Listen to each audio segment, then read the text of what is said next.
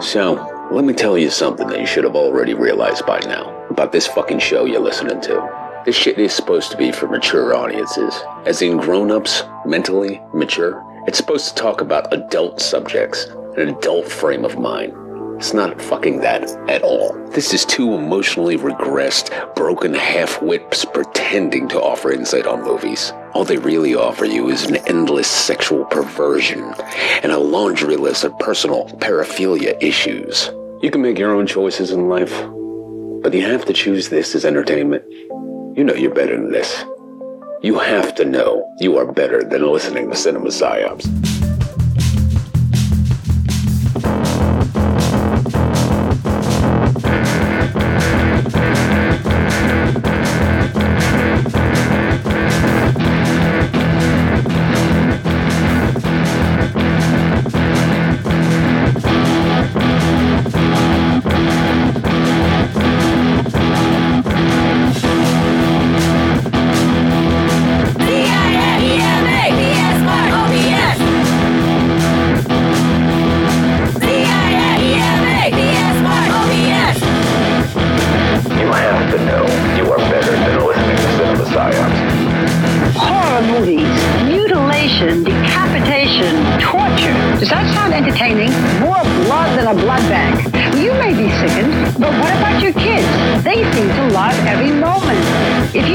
Disturbing, just wait, because there is a whole other dimension. Do you know what your children are watching? Well, parents and psychologists are very concerned. Fair warning, though, there is some graphic violence in this, but we say that for you, not your kids. They've probably already seen it.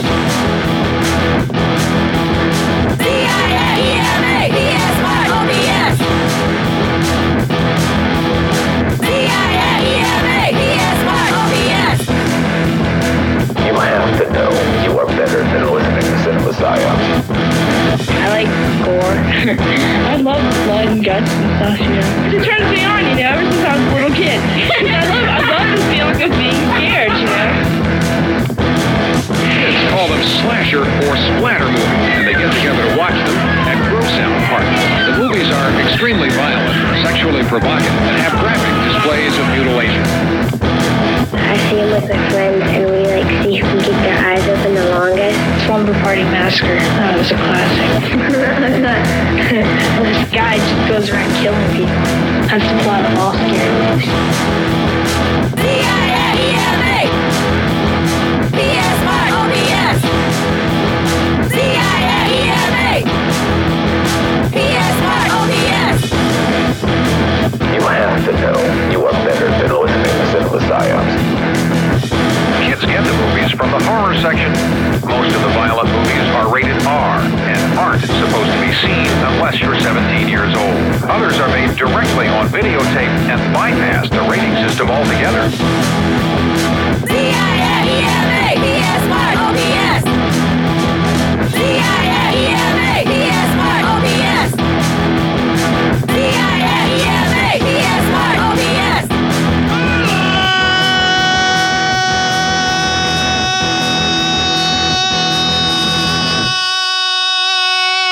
And welcome to the 335th episode of Cinema Psyops. I'm your host, Court, the guy that's gonna fucking trick you about just how excited he is to be here today. And being my cohort as well as my co-host and helping me do that is my co-host, Matt. You guys didn't see anything. This is just the opportunities for us to razzle and dazzle you. I saw everything. You did not shut up. I saw everything. How dare you? You saw nothing. Don't pay attention to the angry, depressive people behind the curtain. Yeah, don't think about how we have to somehow muster this shit up together to do this every fucking week, despite how we may feel inside, and try to be somewhat entertaining and happy. Don't think about that at all. Don't think about it at all, or else I'm going to start to cry. And that's what you want, is an hour-long podcast of a grown man just fucking openly weeping. That's fine. I'll I'll give you that shit, but I don't think that's what you signed up for. I don't want to record that and edit it. Right? It's just, ugh, who wants to hear all this, like, fucking sobbing and my, like, the snot-nosed shit? You know that's gonna happen. I mean, you put it to the right sounding minor chord guitars and people will fucking just line up for it. People think it's Evanescence. I know. Oh, don't even take a pot shot at them. It's just anybody that plays minor chords and openly weeps into a microphone, which is like every fucking musician ever, basically. That's true. I mean, I could have pulled out, oh, that's Ed Sheeran. Yeah, we know. I mean, I could sit here and recite the lyrics to Rainbow Connection, and yes, we could all have this wonderful, loving, and happy moment, but that's not how this podcast works, man. We're working on this ever drive forward to continue doing something so that you and I both have something to look forward to. And I guess what I should say is the reason I use Evanescence is at least listen to some of their songs at one point. I don't know if I've ever actively heard an Ed Sheeran song because I am indeed old. I'm a fogey at this point in my life. I don't know anything that's like modern at all. Well, what I'm referring to essentially is that the reason there are so many sad songs, the reason there are so many songs about heartbreak and anger and depression and all of that other kind of shit is, like I think Mike Ness said it best with Social Distortion. That's what it's like when you're down here with the rest of us. Yeah. This is just life. It's life, man. Yeah. I fucking know. Yeah, and Giallo January paid off big time last week. Yeah, but I think it's going to pay off big time this week. We got a good one. Really? You enjoyed this film, huh? I for what it was, yeah. Okay, so you got over the fact that it was really heavily influenced by Psycho, let's put it that way. Of course, yes. Of course. You see it like you, all right, listen, it doesn't take a genius to know within the first 20 minutes what the ending of this film's exactly going to be. Right. I enjoyed it for what it was. Right. Okay. How about that? I lowered my expectations enough.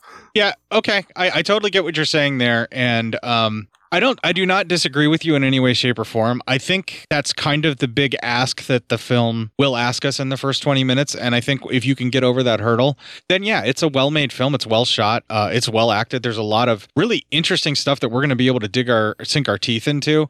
But I'm glad that you're also willing to admit the fact that, I mean, you pretty much know right away when it's... Oh, it's stole like crazy. Well, it's not... It didn't steal because there's enough stuff that is different, but there are the key points that you would take away from Psycho in the story, as in someone's been dead the whole time. Yeah. Spoiler alert for the film we're about to discuss. But I mean, like somebody is having a conversation with that person who's been dead this whole time. Right. Yeah, totally. So, I mean, yeah.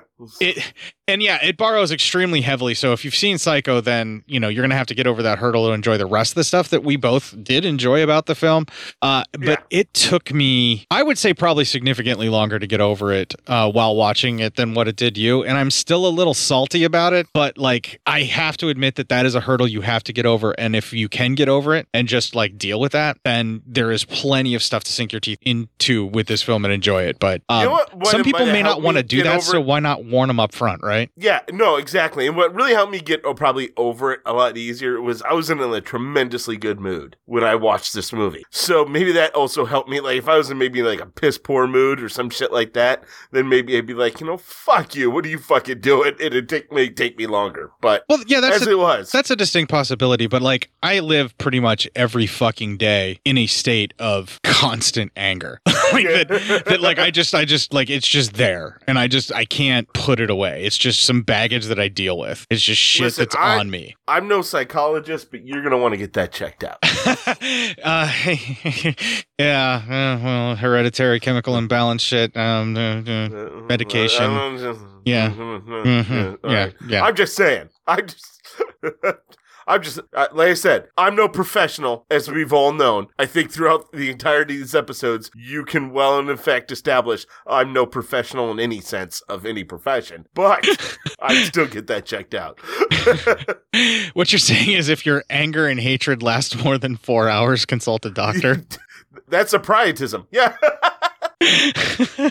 Yeah. No, but... Yeah, it is what it is. And like, I don't say that shit because I think it makes me cool. I say that shit because I think it makes me a fucking loser and I'm sick of it. All right, a healthy dose of that shit in there too. I'd go ahead and just pack that away for a little bit, man. You're all going to be okay. Yeah, like I don't think that that's something to aspire to at all. I just want to state that out for the record. But just to kind of like circle back like to the actual film and everything that we're going to be discussing with the movie, you have to let that go, because if you can let that go, there's plenty of stuff that we can really definitely enjoy about it, but we do have to discuss it because of that. And it took me a little bit longer to kind of get over it, but I'm glad that the film did win me over. However, there's a lot of things that I do have to nitpick about the movie and discuss. And there's plenty of things done in this movie, like in the story, where I'm kind of like, I don't know. There's a lot of things this movie has a lot of questions to answer for. the interior decorator of the set and or house they filmed in has a lot to answer for me. Yeah. Oh, yeah. Well, that's also true. I'm sure everybody's like, wow, what the fuck is this movie got? God, people. Court is coming at an interior decorator? What the fuck? Man, this is just interior decorating. It's just one of the many services we offer here at Cinema Psyops. You can learn more about it in the Legion Patreon ad, after which we will have the Syndicate of Sound and Little Girl for our pirate radio edit. Hey. This'll keep it quiet. Oh, hi there. I didn't see you. You caught me cutting a new show. I'm Bo Ransdell, and I'm one of the many creators you can find on Legion Podcasts. I said quiet! My fellow podcasters and I work hard to bring you the best in horror podcasting, but that comes at a cost. Wouldst thou like to live deliciously? Not that, but also yes. No, what I'm getting at is that there are server costs for good microphones and software for editing, all the things that make our shows, fun to listen to. And you can help. If you're enjoying the shows on legionpodcasts.com or in the Legion Network available on iTunes and Stitcher, just about anywhere you can download a podcast, really, you can help us out and get a little something for your trouble at patreon.com/Legion Podcasts. For just $2 a month, you get a pair of movie commentaries exclusive to Patreon, and for $5, you can also join us for a monthly screening of a movie. All of that available on patreon.com/Legion Podcasts. We appreciate it, and thank you for listening. Now, back to the cutting room.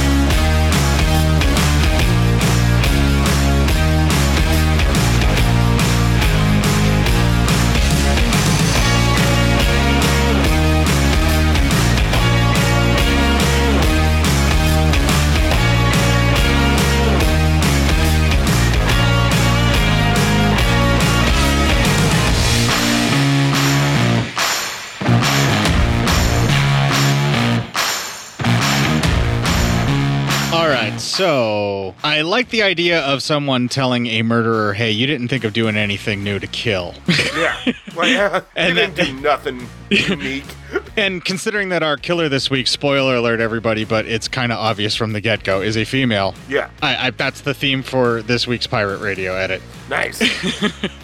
Y'all seen Psycho? What if we made that with a female? And her husband. And yeah. And I'm just going to go ahead and tell you, why you have to ruin the movie for everyone? You don't have to ruin it for everyone else. They would have been so surprised because this movie hit it so well. I can't tell if you're being sarcastic or not because your tone is always like that. I'm never not sarcastic. There's just different levels to it on a daily basis. I have many subtle levels, like Dr. Venkman's laundry and Ghostbusters, yes, too. That's right.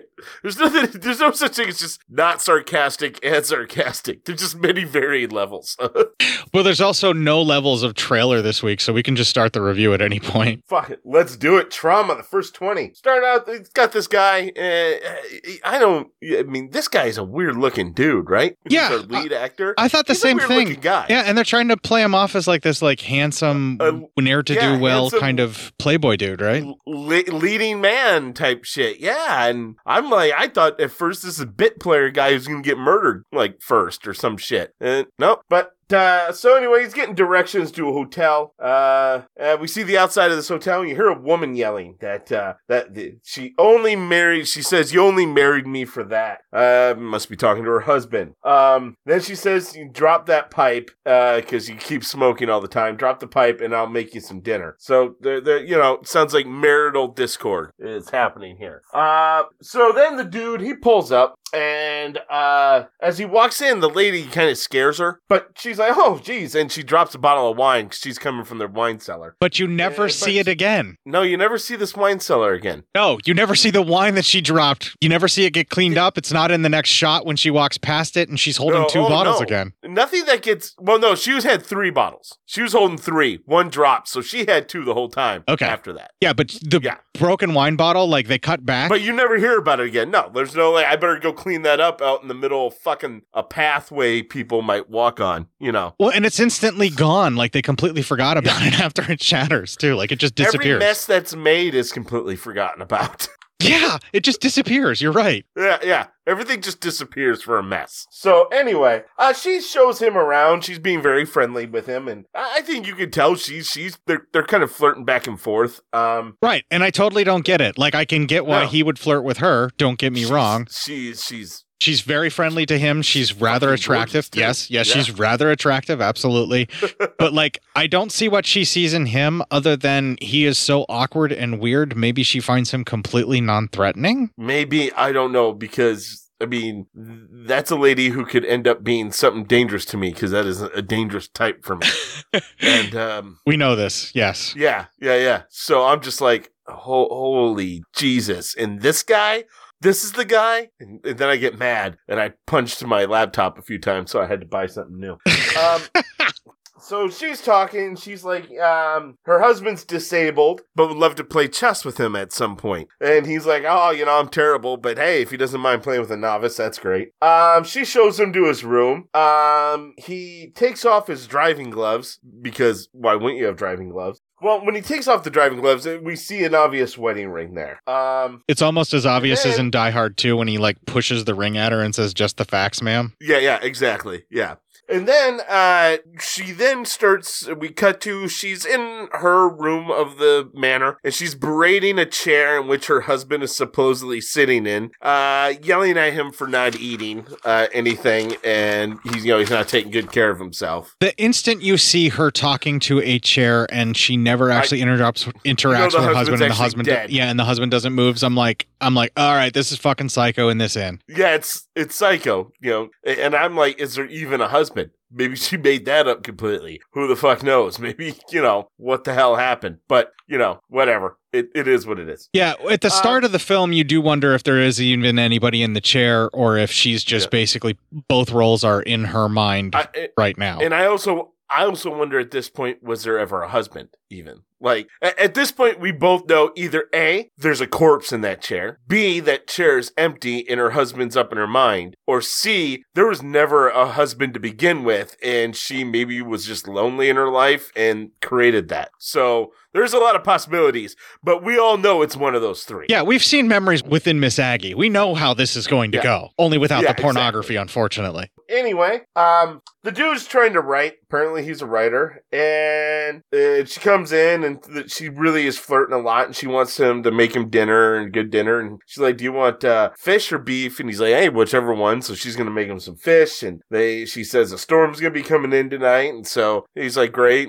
but she's heavily flirting in this part of the scene more than he is. He's being nice, but she is heavily flirting, and it's heavily pissing me the fuck off. He is flirtatious with her, but he is also very forthright with the fact that, yes, I'm a writer. It's not that big of a deal. But then he's like, I'm also married. Like, he does say it like a couple of different times. But then I think he likes having her dote on him because it makes him feel good. And I can't say I blame him for allowing this to happen. But like, he never really seems like he's going to go for it at all during the film, like where he's going to succumb to her charms. And honestly, I think that's the only thing that keeps him alive through the film. I think so. Oh, yeah, that's definitely has to be the only reason why he'd live.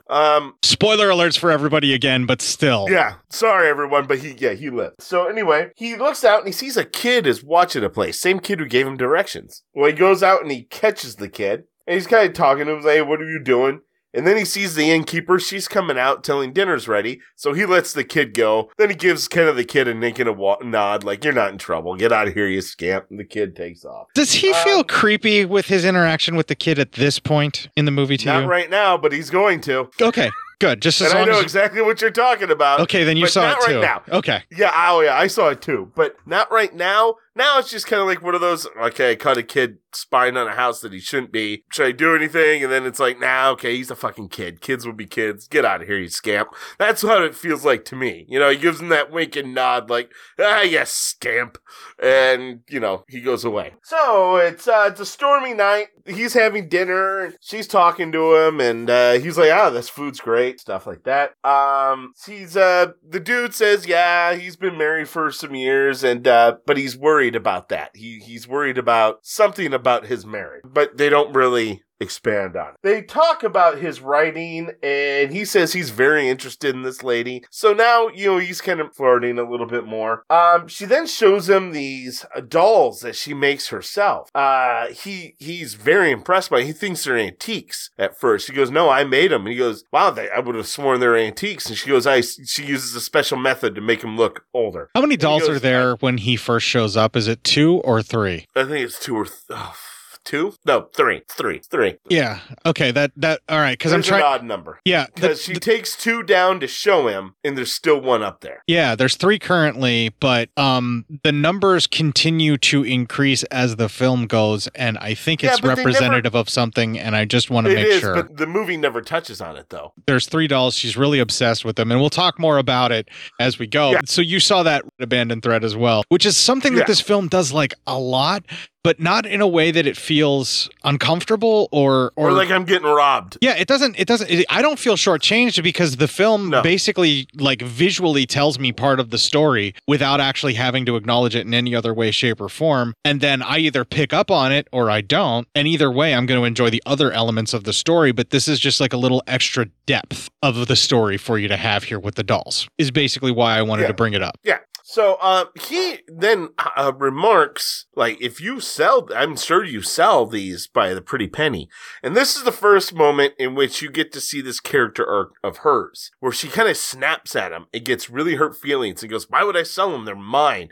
And then she storms off, in which she does a lot with everybody. And she'll turn around and be friendly to you again, but she will lose her temper at you a lot as well. It seems as though her grip on what's going on around her is very tentative at best, and she becomes extremely childlike when she demands to be able to keep the dolls and like, why would I ever want to sell them, and gets really upset. And like the concept of making them to be able to make money becomes so offensive to her. She gets angry and runs off, and it's really bizarre. Like it's not like he said he wanted to buy those specific ones, but he was like, you could sell them is what he was getting at. And he was like surprised that she didn't because they're that good of quality, and they do. They look. It's a compliment. Yeah, almost anybody else would take that as a compliment. Right, and it's such a bizarre, weird thing to have a character do as far as an action goes, to where there is no question that she's clearly disturbed. This isn't Norman Bates, where he says a few things where you kind of are like, hey, wait a minute, but then he kind of chuckles and plays it off, and then like he's charming and nobody really notices it again.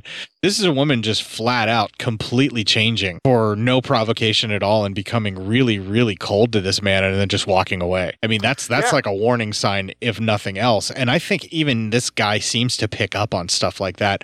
But being that he's a writer, I think he wants to learn more about her because I think she's becoming part of the story he's working on. She is fascinating, and she's also beautiful. So she has 2 things going for her that can catch a person's eye, especially somebody who's maybe the creative type. Yeah, you're not wrong. Yeah, so I totally see how he can get sucked into her world, even though he is also acknowledging these warning signs that he is seeing. Like, it seems like he totally is acknowledging them. Yes. Well, then, as she's putting the statues back, two campers come walking in from the storm. They come in, they're like, hey, can we come in? Sorry, we got caught up in the storm. And she's very annoyed that these two people are here. And she says, I mean, you already came in, so what can I do? Then they ask if they get some food, but she's like, hey, kitchen's closed, so go fuck yourself. And they're like, oh, but please, please, please. They beg enough that she goes, let me see what I can do. So then they're around a fireplace that has wood in it. They're like, oh, maybe we should try to light a fire. And he's like, I better check with her first. He goes to the kitchen. He's talking to her. She is highly annoyed that they're there, but is still kind of listening to their story. But she's like, the fireplace is out of order. You can't use it. She doesn't want them there. They are ruining her good time with this gentleman. And it's obvious that she is trying to shove them out the door and get rid of them so that she doesn't have to have them around because her time with him is being ruined. Yeah, very much. She is putting something together for dinner, but she's talking to the guy and she's like, what are you guys doing? Do you guys climbing the mountain? He goes, yeah, we're in the middle of it. We're climbing this mountain and we'll be out of here tomorrow. And she goes, tomorrow? She goes, you're going to stay the night? Shocked. And he goes, yeah, I thought we would because, the weather. So now she's ultimately annoyed because now she has two guests who she has to watch over. Then the guy comes back out and the girl is talking to the writer and they all kind of introduce themselves and the lady brings out some food and the couple's eating. So she goes back to where, right before that couple got there, she was being really annoyed by the writer. She got mad at the writer. Now she's back to her flirty self. So, some really, I guess, for lack of a better, extremes in her emotions. She's extremely mercurial of a human being where she's all over the place with her reactions to things. And this is not the last time that she will get short with this writer in such a way to where it's kind of uncomfortable and you wonder if he's going to get hurt. No, I think he notices. He just doesn't acknowledge it to her because he is observing her. It could be, I got this feeling like he was so kind of aloof in his own head, he didn't even notice that he offended her. He was just kind of like, oh, okay, she went away. Because you never get him, he never looks at her like, oh shit, what the fuck is wrong with you? Never gives her that side-eye shit. Yeah, I think he's been expecting this type of behavior from her the entire time. And okay, so who gives him the instructions to go to this hotel, and why is he going to this hotel? Yeah, it's that kid who gives him why is he going to that? We don't know that. We don't know why he's going. I know the kid gave him instructions when he stopped in town at the very beginning of the movie, and that kid who he busted is the one who actually gave him directions to this hotel. But why he didn't know about this hotel? Who knows? Why did he drive away? Who knows? We don't know any of that. Yeah, but there's also a woman's voice that gives him instructions too. It's not a kid's voice about the hotel. Oh, the fuck? Did I miss that? I thought that was the kid's voice.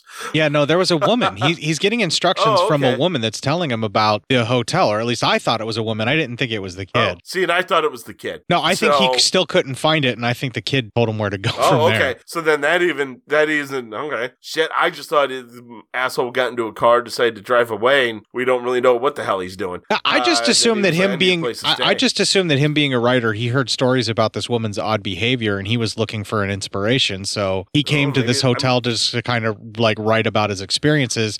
I thought he was maybe having. Oh, sorry. Go ahead. Just on top of the reason why he needed to actually go away that we're not going to reveal yet, because that is actually kind of a spoily moment for the actual story. I mean, all the stuff that we're talking about as far as the psycho roundabout stuff, Yeah. And we already said we already said that this weird looking guy was our lead. So saying that he survives the entire time is also not that much of a spoil if you think about it. Yeah, that's true. I just thought he was having a burnout as a writer.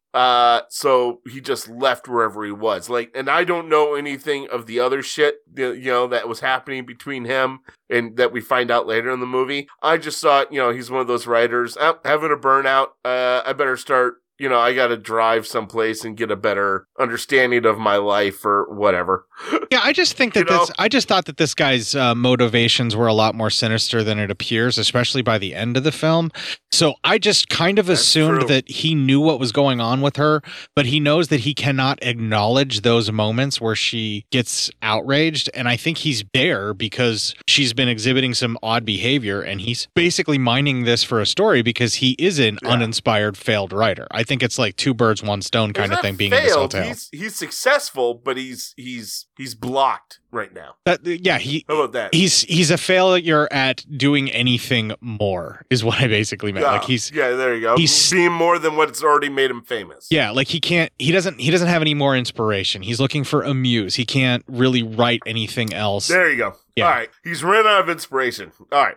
Cool. All right. But all this is still, we're just kind of like, all right. Well, anyway, she starts flirting with him again. They're kind of talking, and then the couple want some more wine, so she's heavily annoyed. She goes to pour some wine, and he comes up behind her and was like, hey, does your husband want to play that chess game? And here's another spill. She spills wine, and then that spill just goes away. Yeah, you never see it again. Never see it again. But she goes, nah, he's, I think he's not feeling well, all that kind of stuff. Tomorrow, though. And he goes, okay, cool. He goes, I'm going to head up to bed. And so he goes to sleep.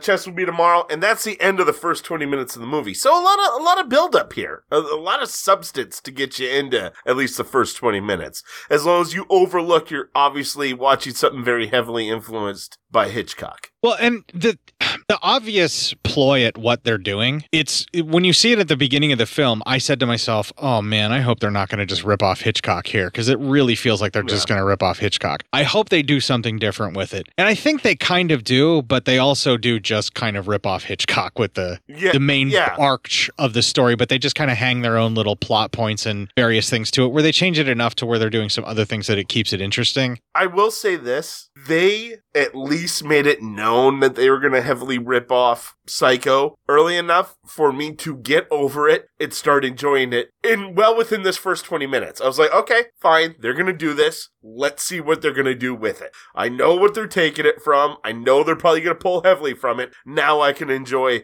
this first 20 minutes. Okay. So when exactly did you decide that, with basically the second time she goes up to talk to her husband after you're both like, you see it the first time and you're like, yeah, he's a corpse. And then was it like the second time she goes to talk to him? When you see her actually talking to a chair. So you hear her talking outside of the hotel before the guy gets there, and you're like, all right, I don't hear in a second part of the conversation. See, that's you don't hear someone talking back to her. So when she's talking without anybody else there, I'm like, they're going to do fucking Psycho, because this is supposed to be the end he's going to. That's what I started thinking. Okay. All right. So this is probably a Psycho type thing. And then, so it's already in my head. So that's why they did it early enough. And then when you see the chair, that's when you're talking to a chair, and you're like, all right, they're definitely doing Psycho, and they're going to pull heavily from it. Because you could do the type of thing they were doing. It'd be like, oh, hey, they got an idea from Psycho, and they're going to play off of that kind of mental idea. But then when you see her just talking to a chair, you go, oh no, they're just going to try to do Psycho with a different flavor. Like, they added cinnamon on top of Psycho, and they're going to expect me to think that it's a completely different fucking dessert. Right, it's pumpkin spice Psycho. Yeah, exactly. So, but again, all of that happened. So her talking outside of the hotel was at the very beginning before the guy even pulled up. Yeah. And then her talking to the chair was probably 10 minutes in. 10 minutes in, and I already know it. And I can adjust myself to be like, all right, so this is what it is. This is what it's going to be. I'm fine. And we can move on. It took me a little longer to get over it than that. Like when I got to the part in the chair is when I got angry about it. But then my anger subsided when they started doing all this different stuff, like with the dolls and all that other kind of thing. So like my spike went higher up, so it took a little longer to drop off, like, and just kind of accept it. I was like, oh, God damn it, no. And then they started doing the stuff with the dolls, and they had like just the little differences that they did with the new couple that's coming to spend the night and irritating her, and the way that they're doing this, where I'm like, oh, this is very different now. What's going on? And then when you realize that, that I think also the realization that creepy weird writer dude is now going to be our lead, like that happens at this point when the couple comes, because the couple's going to die because they're already irritating her. Like you just know, like you can just fucking tell. You know who the first we now know who the first victims are going to be in this movie, right? And in my head, the minute they came in from the rain, I'm like, there are our first victims, right on time. Yeah, and here are the first two to die, right? And like as soon as you see them, you're like, oh, I was thinking the author was going to die that night because he suggested that she sell the dolls and she was going to lose her shit and fucking kill him, right? But then like these two come storming in, and I'm like, oh no, he's safe. Yeah, he's going to live a little longer. He's going to be okay. Right. Okay. Now we discussed everything else story-wise and plot-wise that we needed to get through, and I feel like you are absolutely correct. By the time the chair happens, you may have an initial reaction of anger, but like if you kind of can get over that and enjoy the weird ride that we get up to the point when the kids show up and the 20-minute mark hits, I think the rest of the movie you're going to like. Like I think you will enjoy it. I do agree with you there as well. There is, however, one very unforgivably horrible thing with the decor in this house that I cannot let go of. Now this I don't know, because I know nothing about how to decorate shit, so I can't wait to hear this. All right, so you notice the wood grain look all over every single wall in the house? Yeah. Did you notice the bubbling wallpaper that wasn't smoothed down in that wood grain in a couple of the shots? I didn't, but that's not something I traditionally look for, but now I think I'm going to start. All right, so obviously I watched it on my projector, right? Yeah. You're going to have a bigger viewing than me. Right. Every piece of what should be paneling or looks like it would be wood paneling is in fact either a badly painted on wood grain look or a badly placed wallpaper or decal for the wall kind of sticker that has like bubbled up and stuff like that on the wood grain and all of that.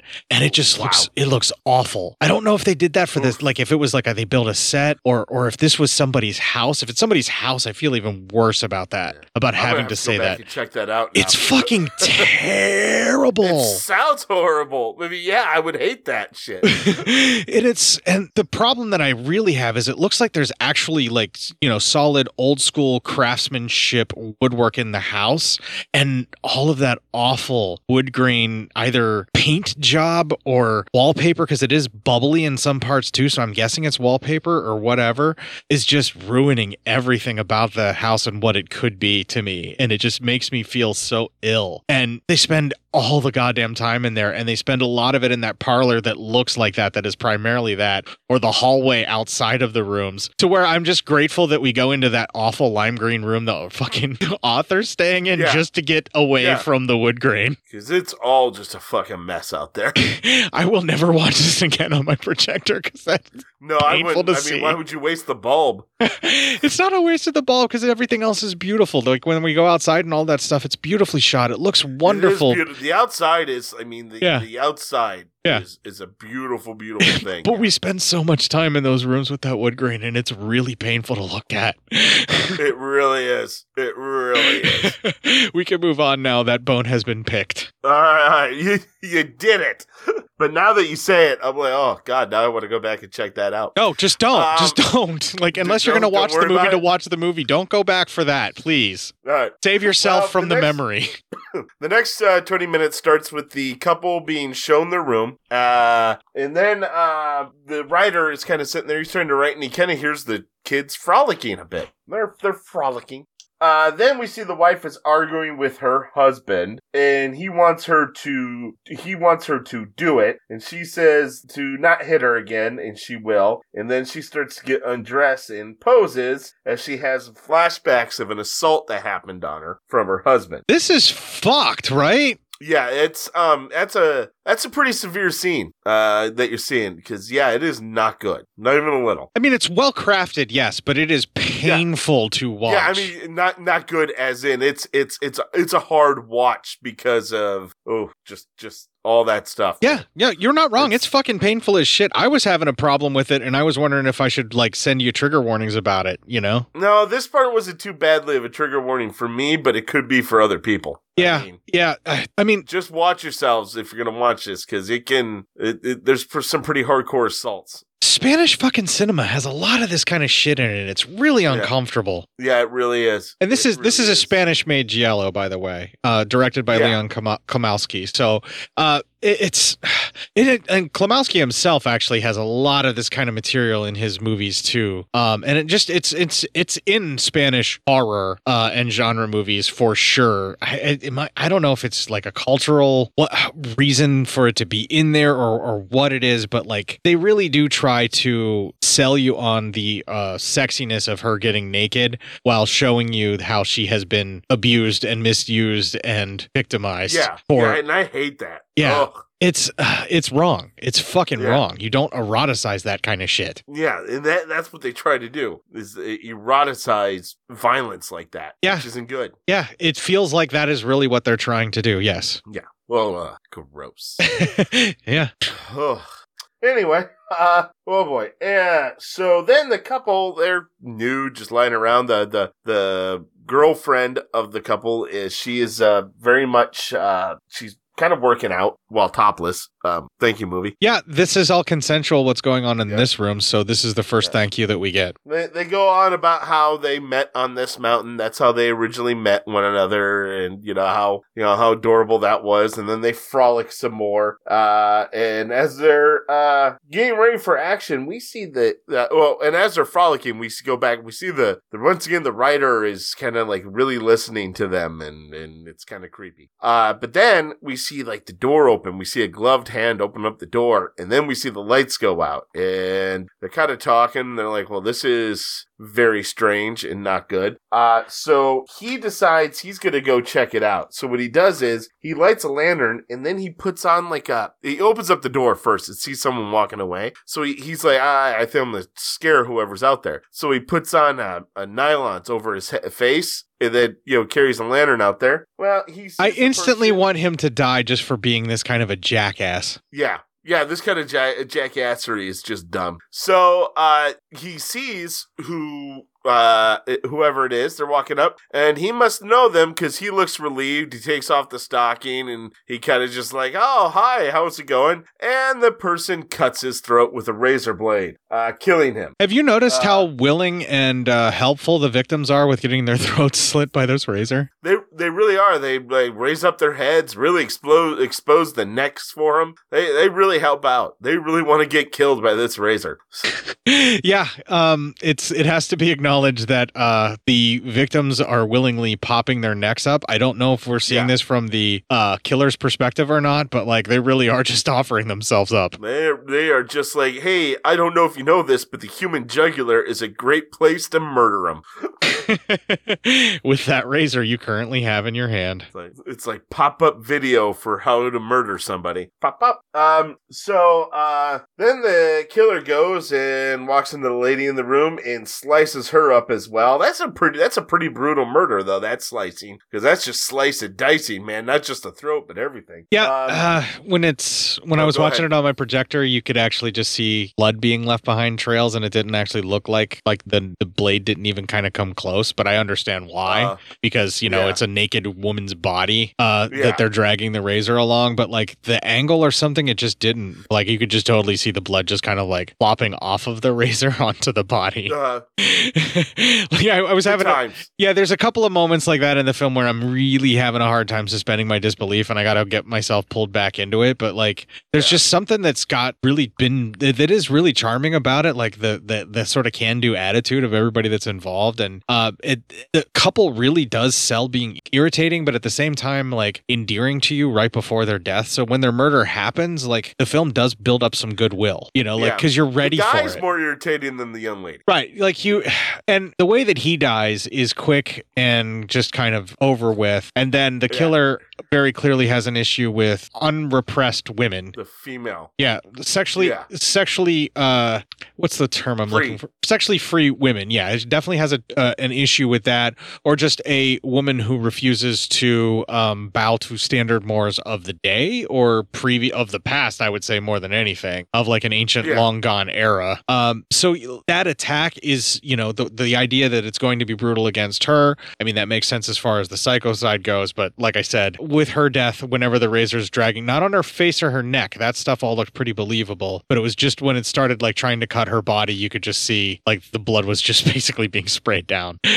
Yeah, I suppose. Yeah. You could see the seams on his neck wound, but the actual sculpt of the wound looked incredible. It actually looked pretty realistic. Nice. You made me. Well, I always got to There we critique the makeup. You should have been ready for that. Of course you do. Yeah.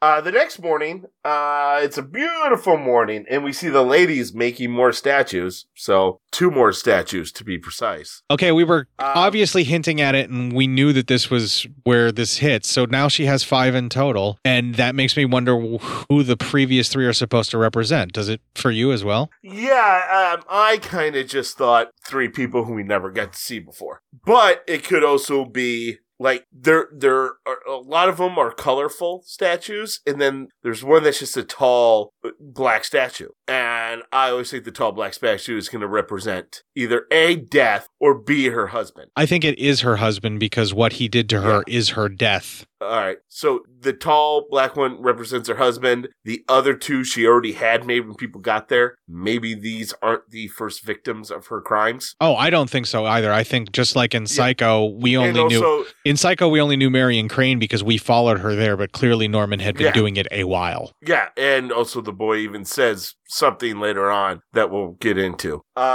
So the writer comes down, says he slept like shit. He goes, I'm sure the couple next door slept really well. And she actually snaps and says, oh, they already took off and stiffed me on the bill. So he's like, oh, well, that sucked. And then he goes, he needs to make a phone call. It's pretty important. So, I'm sorry. And she also says they even took the sheets. So you're like, okay. I mean, obviously she had to get rid of the sheets because she killed that lady on it. So.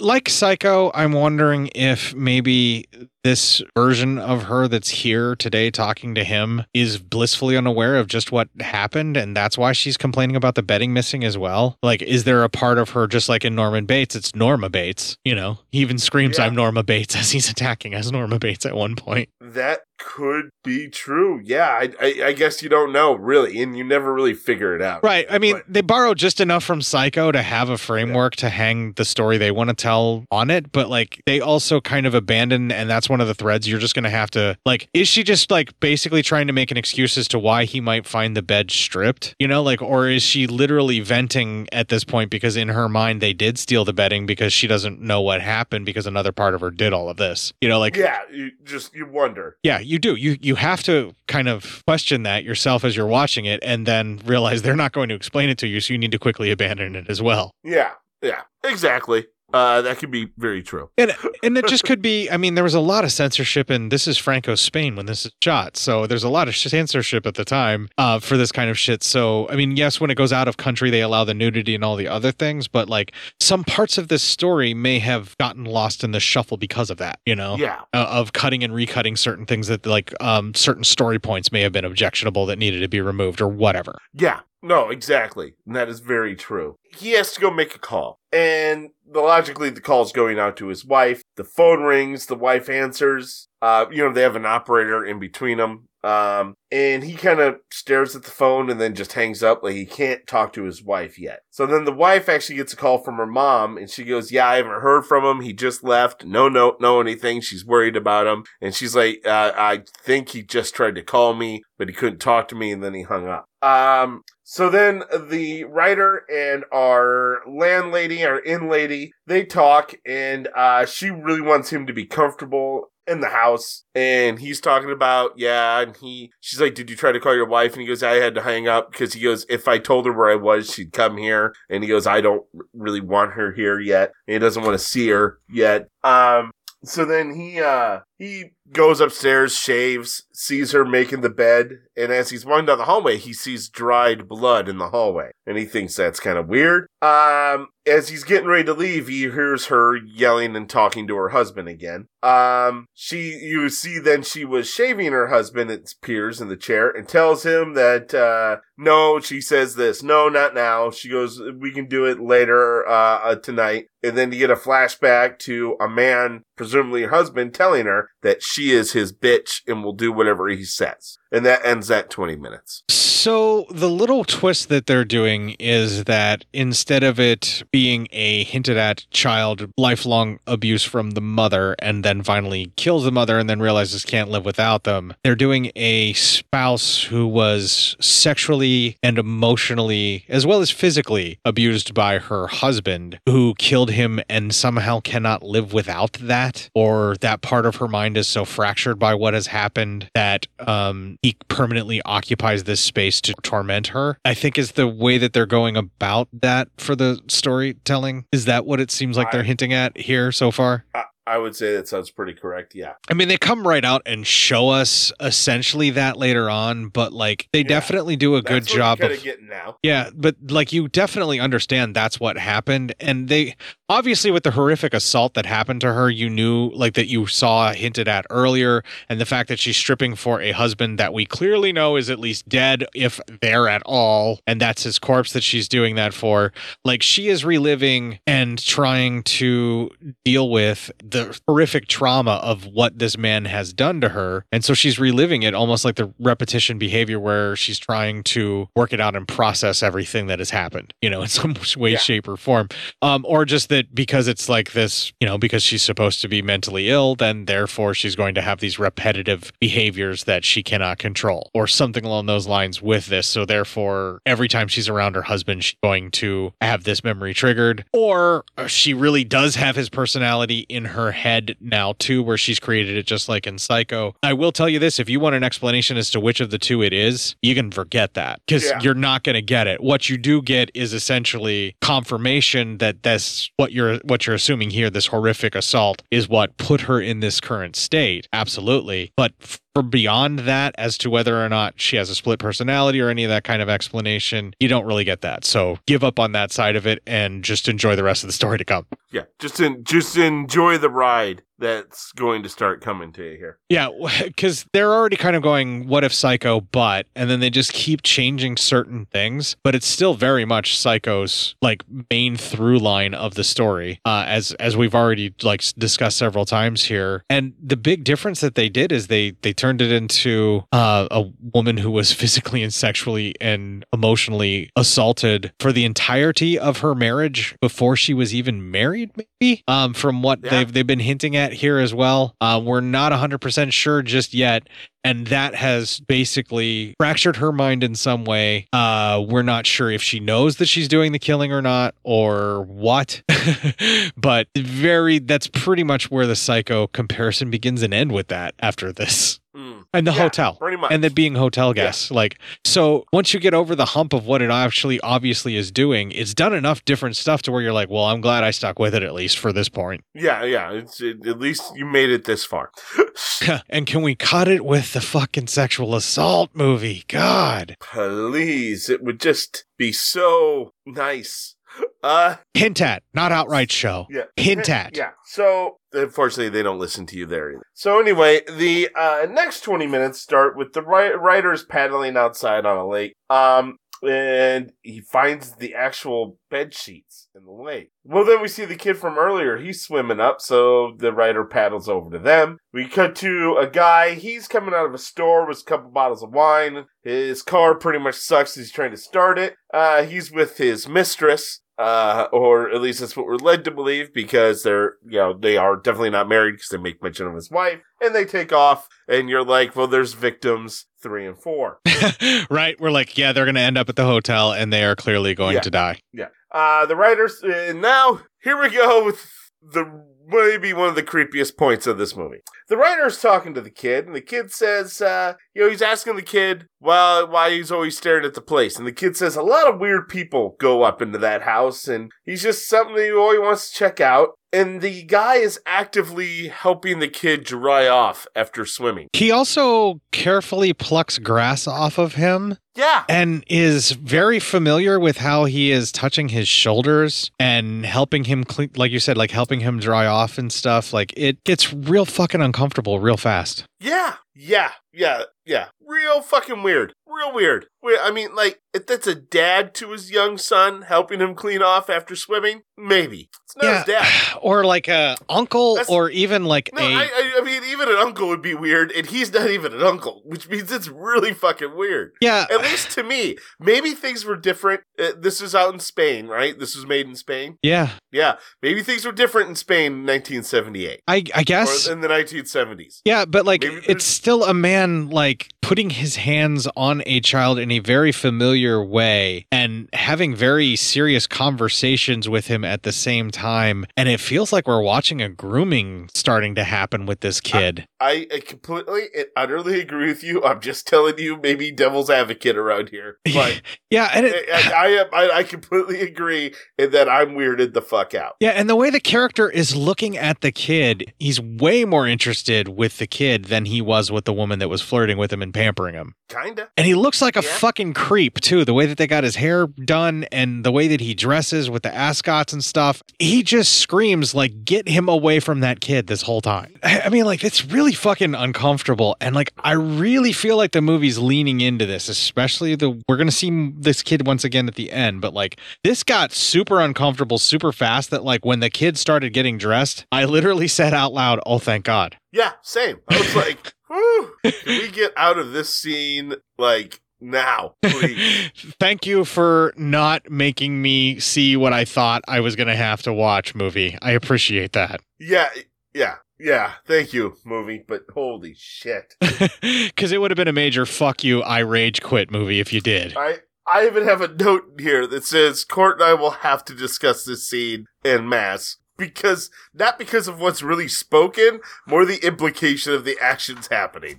Right. But I guess you can't go with the word spoken. You know, the kid says a lot of weird people go up there. The guy asks, hey, am I a weird person? He goes, no. He goes, but where's your wife? Do you have a wife? He goes, yeah. He goes, well, where is she? She's not here. And he goes, why? Most people come up here with their wives. Why didn't you? And he says, if my wife is here, I cannot rest. So let's just get his words out of the way before we go back to how fucking creepy that was. Yeah, so here is where we know that he's definitely trying to escape his wife for some reason. But the statement of him not being able to rest with his wife there doesn't necessarily have a negative connotation, because their love life might be so hot and heavy that he can't get any work done and or rest at all, for real. Love life, or she could, he might not be able to find restful, creative times with his wife around. Right. Or maybe... For whatever the various reasons are. Or maybe he is so henpecked and he hates his fucking life so bad he ran away from her and is just trying to hide out in a hotel where no one will ever find him.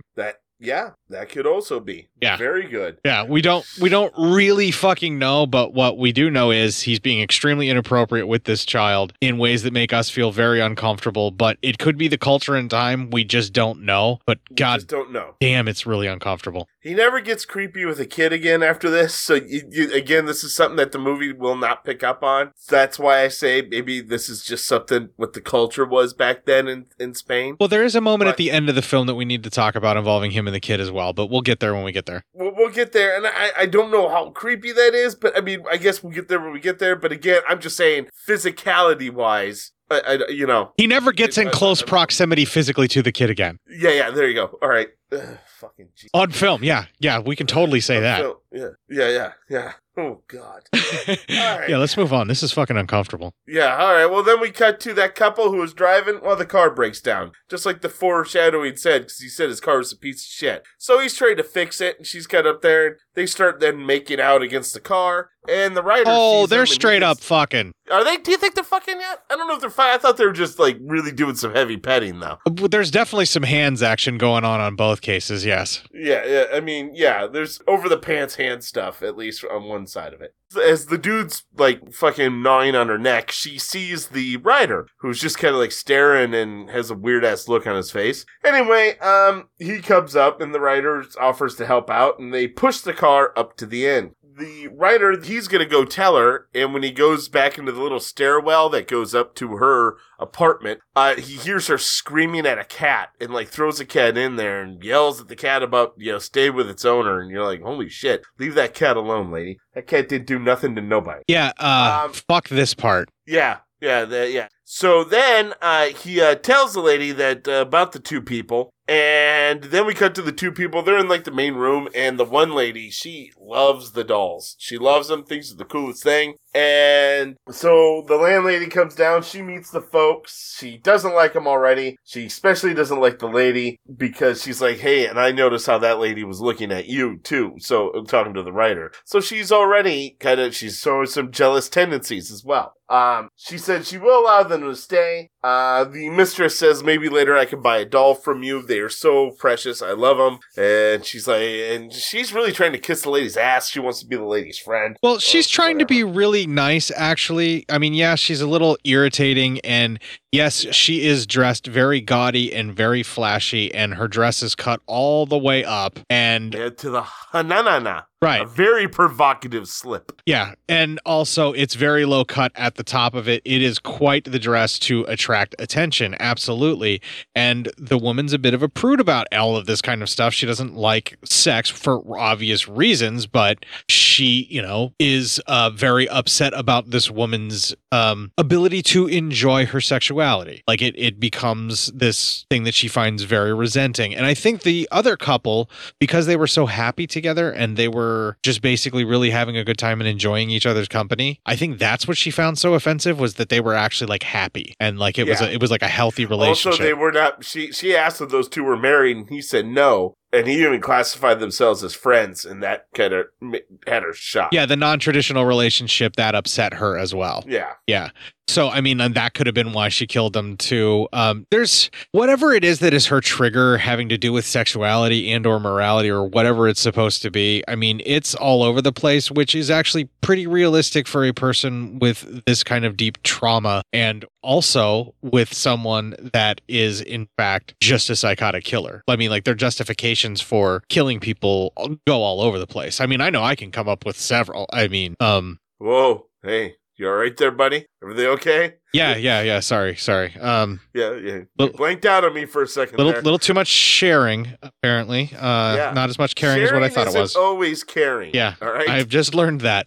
But basically, what I'm getting at here is the reason that she's reacting to this woman is she is basically she's got it. She is flaunting it, and she is unforgiving about it, and she is bubbly and happy and not being punished for a lifestyle that the main antagonist woman does not agree with. And she's also not wrong in the horrid assumption that she makes when she talks to the writer and says she doesn't like her because she thinks she's a prostitute because she's dressed like one, is what she says. She's dressed, and we find out later she's very right.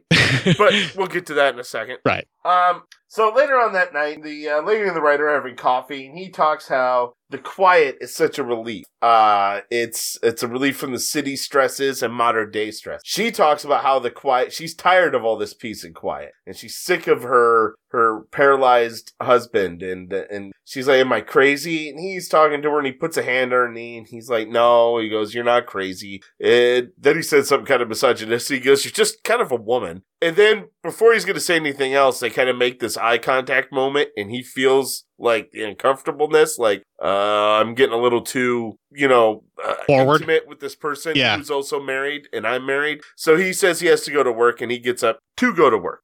Okay, so what he's been doing this entire time is he's been playing this game of chicken with himself to see if he is essentially done with his marriage, right? Like, I think that's what he's been playing around with. And I think it's in and I think it's in that moment he comes to the realization where he's like, I don't need to be playing this game anymore. And he wants to go clear his head. Yeah, especially, and I think he also, I think deep down he's kind of a good person, or at least has some moral standard, because he also is like, this is also another person's wife. And not just not a regular person, as far as he knows, but at least a person who is invalid and stuck someplace. Yeah. And he's like, that's a real dick move. Yeah, that could also be as well. I don't know what his actual morality is, but I think it is that may be that he knows that he can't do it for that reason as well. But I really do think it's just he was playing a game of chicken with himself because he and his wife were clearly having some issues and he needed to work that out, and now he knows for sure. But I still think he knows also that there's something wrong with the woman, so he shouldn't do it anyway. Like, he was strong enough to realize that although crazy is really fucking good in bed, sometimes it's not worth your life. Yeah. He don't want to stick his dick in that crazy. The mashed potatoes are a better option at this point. Pretty much, right? That's a great party too, from what I hear. So then we cut to like everyone's evening kind of thing. We see the lady, she's preparing, the innkeeper lady, she's preparing a nice little chicken, cutting its head off. Not a live chicken. This chicken's already dead. So, then we see the, couple, and they decide they're going to go upstairs and get down to the business. They both get in the room, they strip down. The lady strips down, so it's all consensual, everything's alright, so thank you, movie. Yeah. She's a little spitfire of a woman too, isn't she? She is. She really is. It's nice. The way that she strips down and presents her body lets you know right away that her character is in fact a professional at doing this. Like, you already know what's going on. She is a sex worker, which is totally valid, a totally valid way of making money and living your life. It's also a totally valid way of spending your money, Matt. There's no need to defend. Yes, and it also is it's a valid way of making or spending money. It's the type of commerce that we can get behind, if you know what I mean, and I think you do. Boom. So anyway, the door opens, we see the killer gloves, but then the killer closes it. Well, the couple are hanging out after doing their fucking, and they're having some drinks in bed. They're having some post-fuckery drink. And then she starts getting up, but she puts on clothes first, and that's when she makes first bed. She's like, show's over, and she gets dressed, says, now I want my money. So he has to pay her. So yeah, she's a prostitute. So anyway, she says she's gonna go to the bathroom. He says he's gonna go run out and get some cigarettes and gets dressed, and he heads out to his car. While in his car, we see the killer's hands show up and slashes his neck and kills him. And that ends that 20 minutes and will lead us into the final 20 minutes. He's the biggest offender for stretching his neck for his killer. Like, after the shame of paying the prostitute and then running out for his cigarettes, he just willingly sacrifices his life to the killer. Yeah. Yep. No, of course, like, they're trying to get it into the shot and make it look good, but I think they needed to trim it a little bit more or something. That just wasn't right. There's something off about it. Yeah, right? It's just like, what's that happening there? Yeah. So the lady is a sex worker, and the guy even says to her that can't she just keep pretending? Like, it's like, no, dude, you need to pay the piper, especially if you're expecting her to spend the weekend. You do need to start, incentivizing you gotta that. You gotta pay up, man. You gotta pay to play. Yeah, you cannot. You gotta know the scene. You cannot, in fact, rack up the bill for the entirety of the weekend and expect to be able to just cash out. She ain't fucking you because she loves you. Yeah, right? You're doing it to get paid. You need to pay at least the day rate, because she's probably got somebody else she's got to throw money back to as well, because let's face it, most prostitutes have to deal with pimps. Yeah, probably, yeah. I don't know, man. This one's sassy enough, makes you think she's running her own. Yeah, I'm kind of rooting for her. Me too. She's got the proverbial heart of gold, I'm guessing, for... Yeah.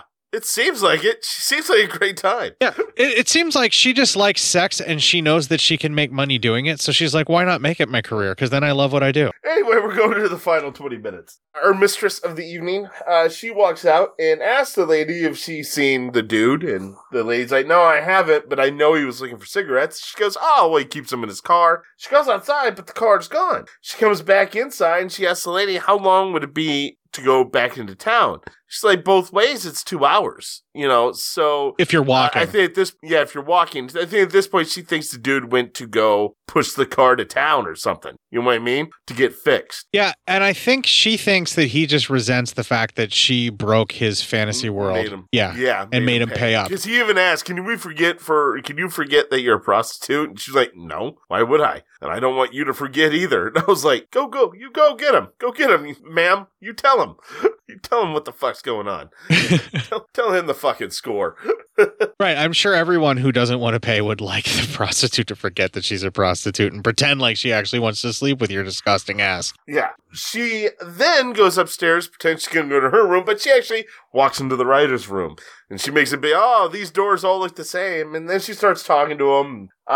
She says she thinks the dude went to town to get the car fixed. She starts hitting on the writer pretty hard. And he's like, I gotta work. And she goes, well, I know you like the woods, though. And she's like, I saw how you're staring at me in the woods. And he stares off and he goes, I do love the woods. And she's like, all right. She goes, I'm going to go to the woods and I'll be waiting for you there. So come find me. Then we see the cat, and the cat lets out a worried and distressed meow. So, we kind of, know something bad's about to happen. Yeah, the cat senses something because animals sense evil. Yeah. As she waits outside, the killer shows up and cuts her face. She runs, and we get a bit of a chase, but the killer, of course, catches up and kills her. So I really wanted this lady to make it. Yeah, it was a bummer. I was really not happy about that. And the killer also does mutilate her body after death as well. Yeah, and you're just kind of mad about it. Because she was a nice lady. For all intents and purposes, she seemed, the hooker with the heart of gold. She seemed great. Yeah. She seemed like a real friendly person, too. Right. I mean, yes, she was all business minded after having to sleep with, that guy that was so cheap he was trying to talk her out of paying. Yeah, and okay, but I mean, she asked for the money, but she gave him a lot for that, and then she was even nice to the innkeeper lady, the copper, telling her how much she loved her dolls and all that. She just seems like a nice lady, and she seems like she was getting ready to give the writer a free ride. Oh, I think she just liked the writer. Yeah. Yeah, I think so. I think she just found him interesting. Because apparently that's what Primate Man looks like in this movie's universe, is that guy. Yeah, I don't fucking know, man. I don't get it either. Yeah. I don't get it either. I'm not one to try to comment on another guy's looks, because, I mean, I'm me. But I'm just saying. Look, I feel like I shouldn't ugly shame him, but I just don't get it. I don't either.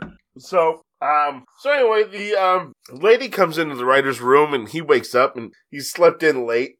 She asks if he would like some breakfast, and and they're talking a bit, and he tells her he'll play chess with her husband today. And she says, well, he didn't sleep well. I'll have to see how he's doing. But he definitely didn't sleep well. And, what was your expectation of him actually just going up to introduce himself and play chess, like just showing up, and that's how he finds the body? Like, how? Yeah, I just was like, yeah, that was the thread you were expecting too, right? I thought the end of this movie was going to be she was going to bring him up to play chess, and she'd be acting all weird about it and everything, and he'd finally walk in, and he'd see like a dead skeleton in the chair with the chessboard in front of it. Something along those lines. Yeah, probably. Like I was expecting something like that. It would have to do with him finally going to play chess, whether he doesn't do it through the wife or whatever and just goes up on his own or something. And that's another thread that just gets dropped after this. Yeah, exactly. Yeah.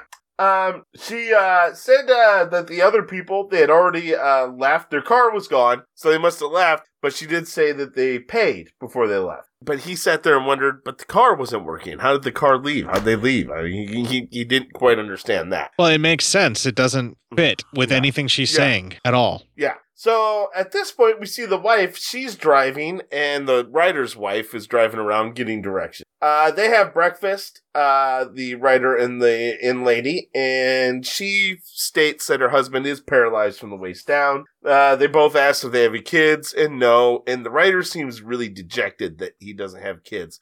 And I always thought there's a story maybe there, but the way he says no, like maybe he had kids, maybe he and his wife had kids, and something happened to the kid died, something like that, or he regrets never having children. Again, nothing we ever revisit. Yeah, just a thread that's thrown out there. Yeah. But the writer states also that he never wants to leave this place. He feels more real out here, more connected. She tells him that she kind of knows what's going on with him, that he's sick of his life.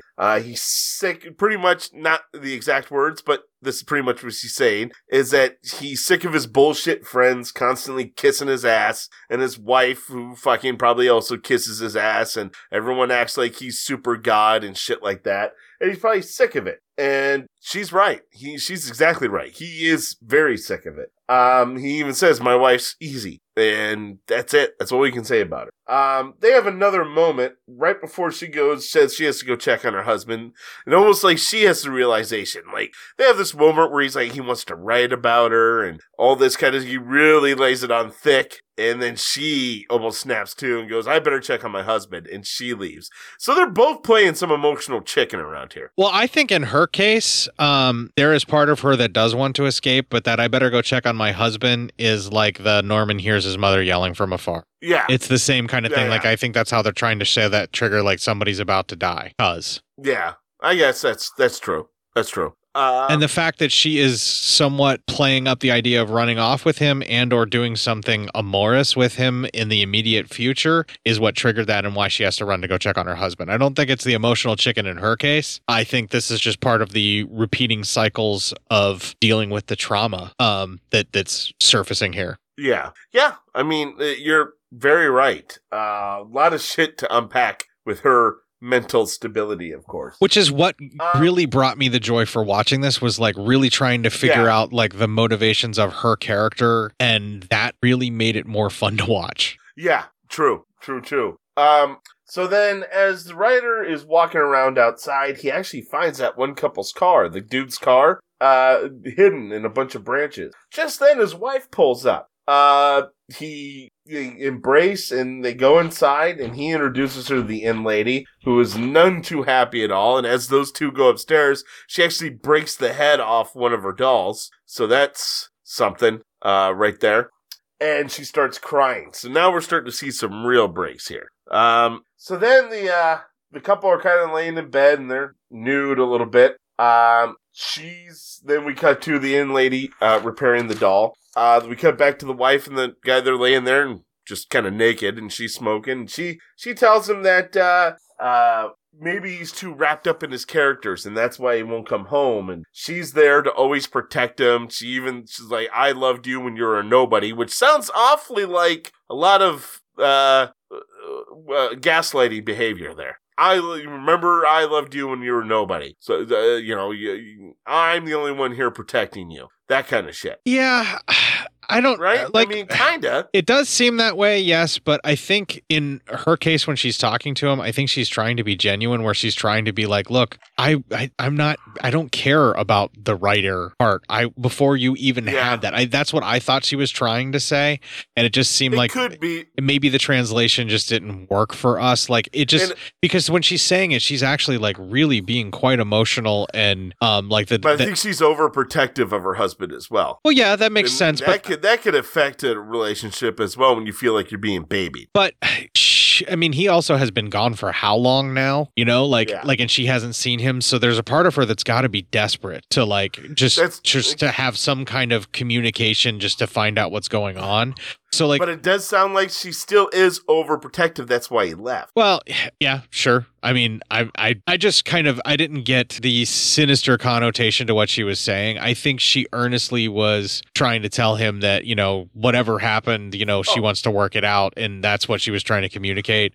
But I do believe she loves him. I'm sorry. I don't want to sound like that. I think she loves him in like real love. But I think she accidentally switches over almost to, instead of loving him as a husband and somebody, she almost mothers him. You know what I mean? Well, which he clearly loves because he was being babied by this woman at the motel and loving it though too. Kinda, but I think that woman also challenged him a bit more because he said, my wife is very easy. He said that. So I don't think his wife really provides any stimulating conversation. You know what I mean? It could be. It's hard to really gauge his motivations just based off of the way that she's reacting here, but I feel that she's being genuine, and I don't feel like she's trying to over-explain or be gaslighting in the way that she's speaking. I just feel like this was written by a man, and that's why it feels like gaslighting to you. Okay, well, now I can't argue with that. She can't deliver the dialogue any more than how it's written, but I feel like the way that they're trying to portray it is that she's trying to convince him to come back. I just also went with her face, because her face kind of looked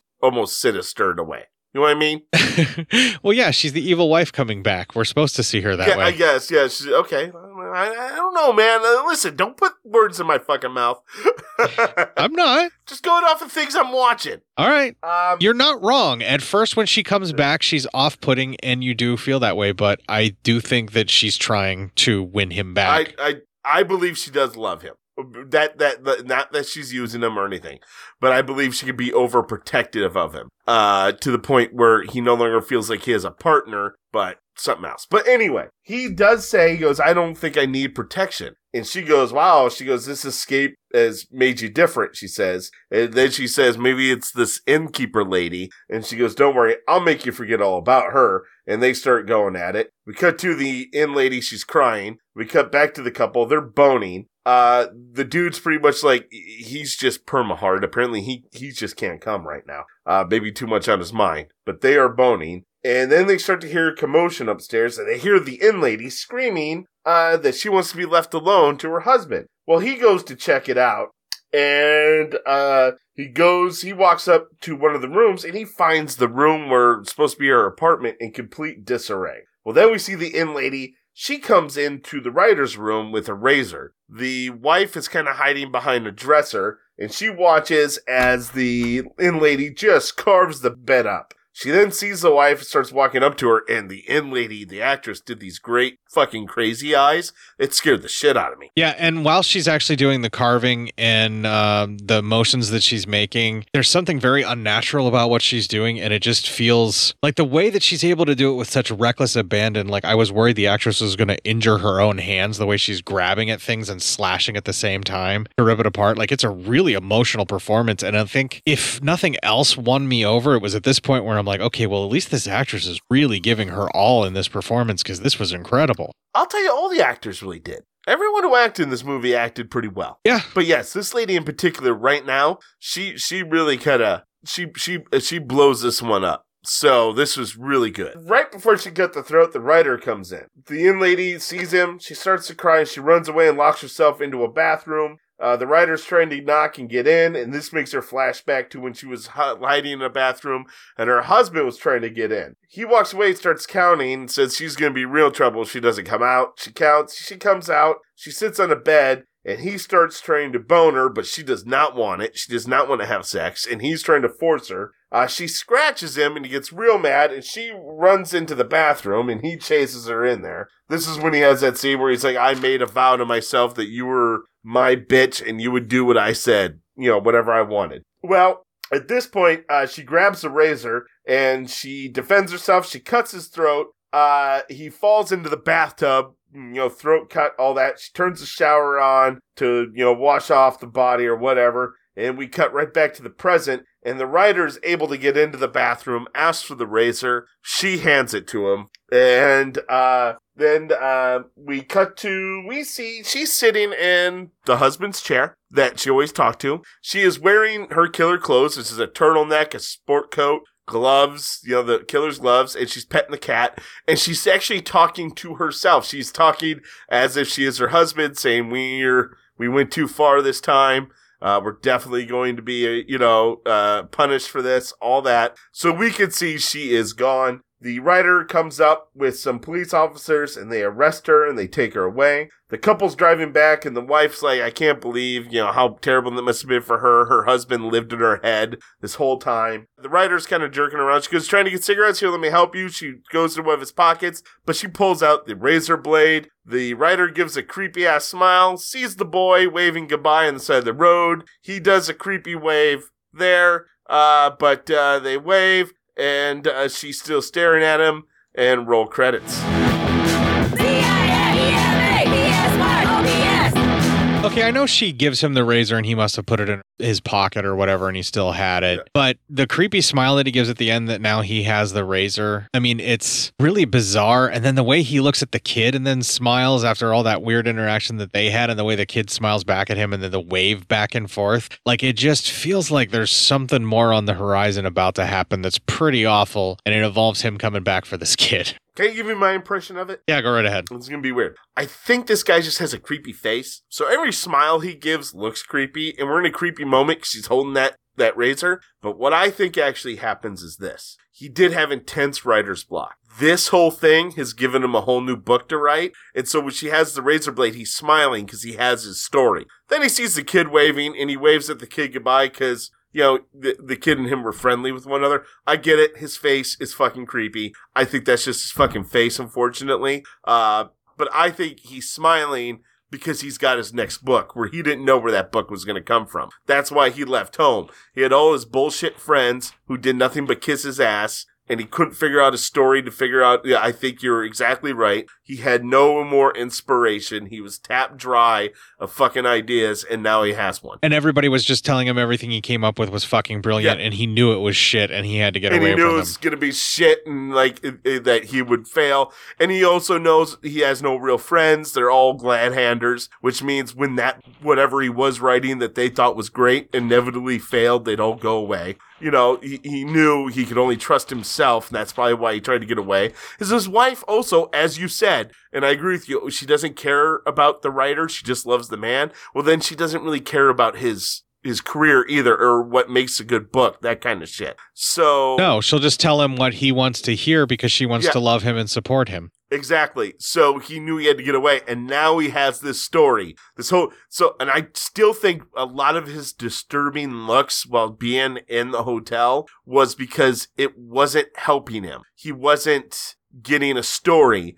And the reason he didn't want to leave, because he felt so real there, is because it was actually the exact opposite. It wasn't real for him. And the longer he stayed away from the city, the longer he had to forget that he has this tremendous writer's block. And maybe not even writer's block. He has a story, but it wasn't a good story. It wasn't going to make a good book, and he knew it. And the longer he stayed away, the more he didn't have to face that reality. But now he can head back, smile on his face, because he knows he has a banger of a fucking story ready to go. Yeah, I mean, obviously this is going to make for one hell of a story, and he actually lived it, so, I mean, he can really milk it for all it's worth for promotion and things like that.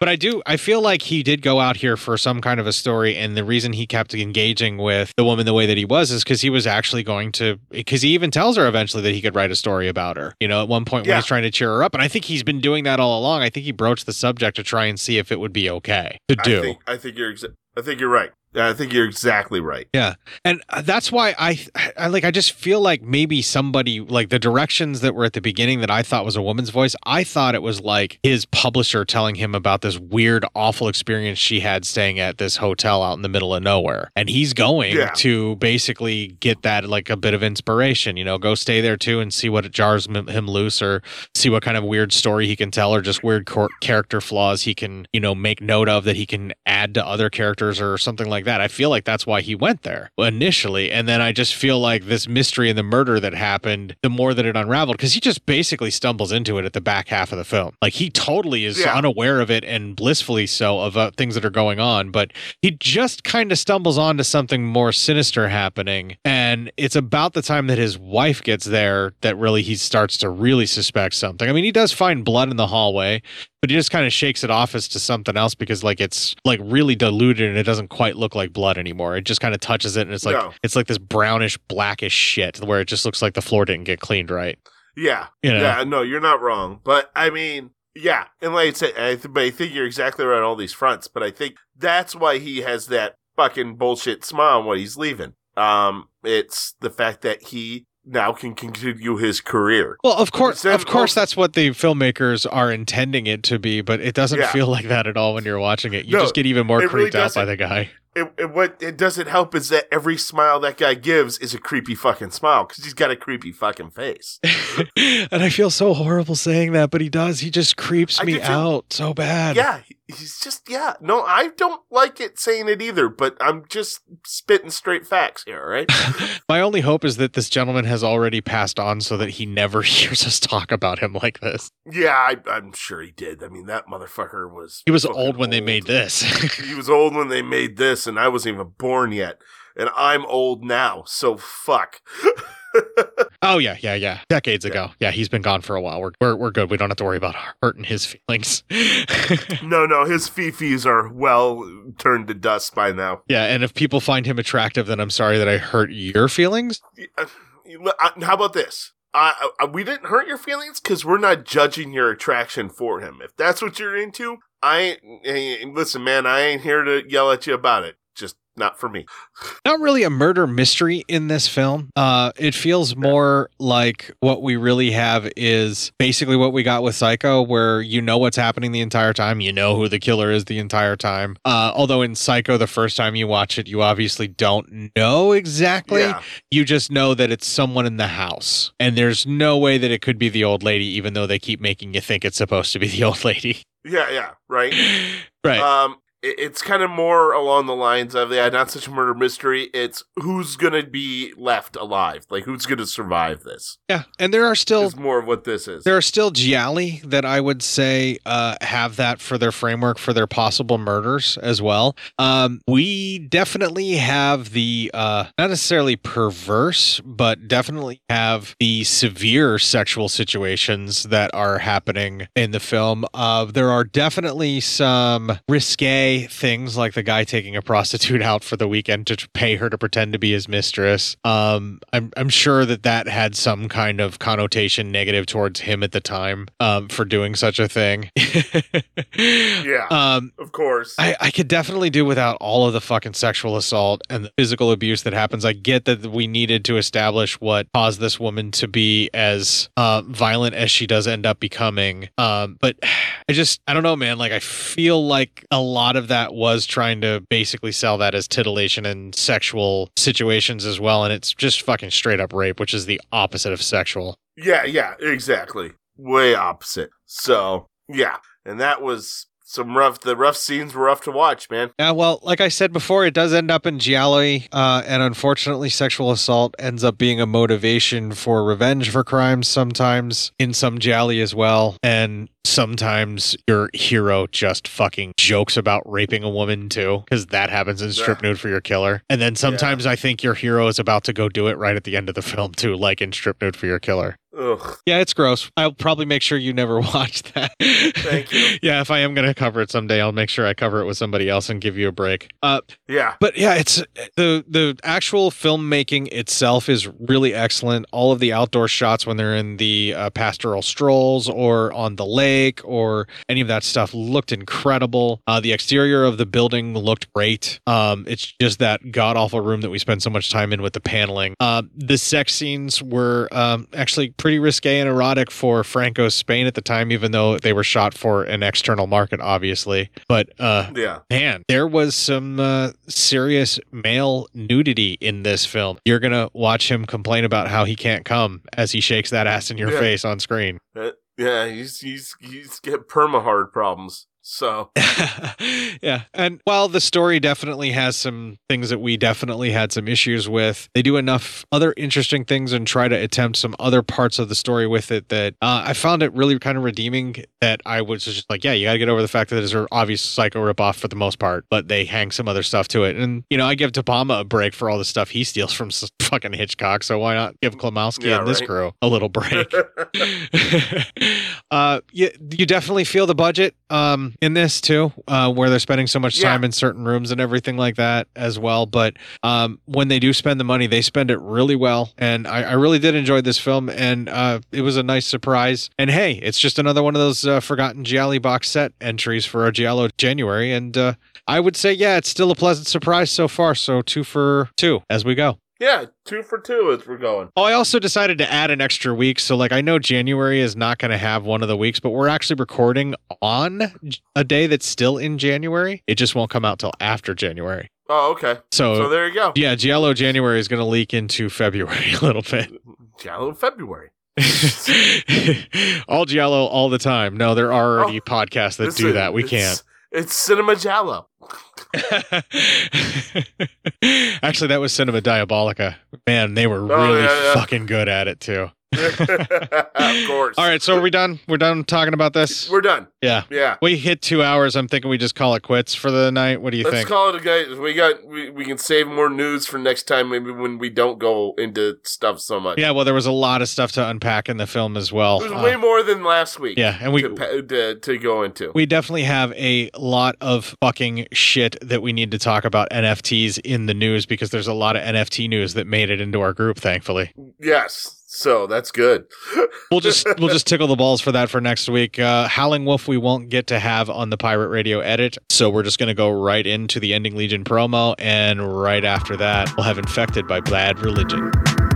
If you enjoyed this show, then make sure you check out the other great shows on the Legion Podcast Network, like Cinema Psyops, Cinema Beef, Devour the Podcast, Duncan and Bo Come Correct, Exploding Heads Horror Movie Podcast, Friday the 13th, Get Slayed, The Hellming Power Hour, Hello, This is the Doom Show, Hero Hero Go Show, Kill the Cast, Underwater Kaiju from Outer Space, Jerry Hates Action, Legion After Dark, Mental Health, Obsessive Cinema, Discourse, Pick 6 Movies, the podcast by The Cemetery, the podcast on Haunted Hill, the Psychosemantic podcast, Rick Radio, House of Wax, Dude Looks Like the 80s, Rabbit and Red Radio, the Shadecast, Short Bus Cinema, 2 Drink Minimum Commentaries, the VD Clinic, Who Will Survive Horror Podcast, and Witch vs. the Doomsday Clock. With such a widespread of shows, there is guaranteed to be a niche for you to fall in love with. Horror, politics, movies, books, sex, music, commentaries, health, video games, kaiju, action, news, comedy, and opinions that would most likely get you killed in some parts of the world. We are proud to bring you some of the best podcasting in the world. Check us out at www.legionpodcast.com, iTunes, Spotify, Stitcher, YouTube, and any other dark corner of the internet where podcasts can be found.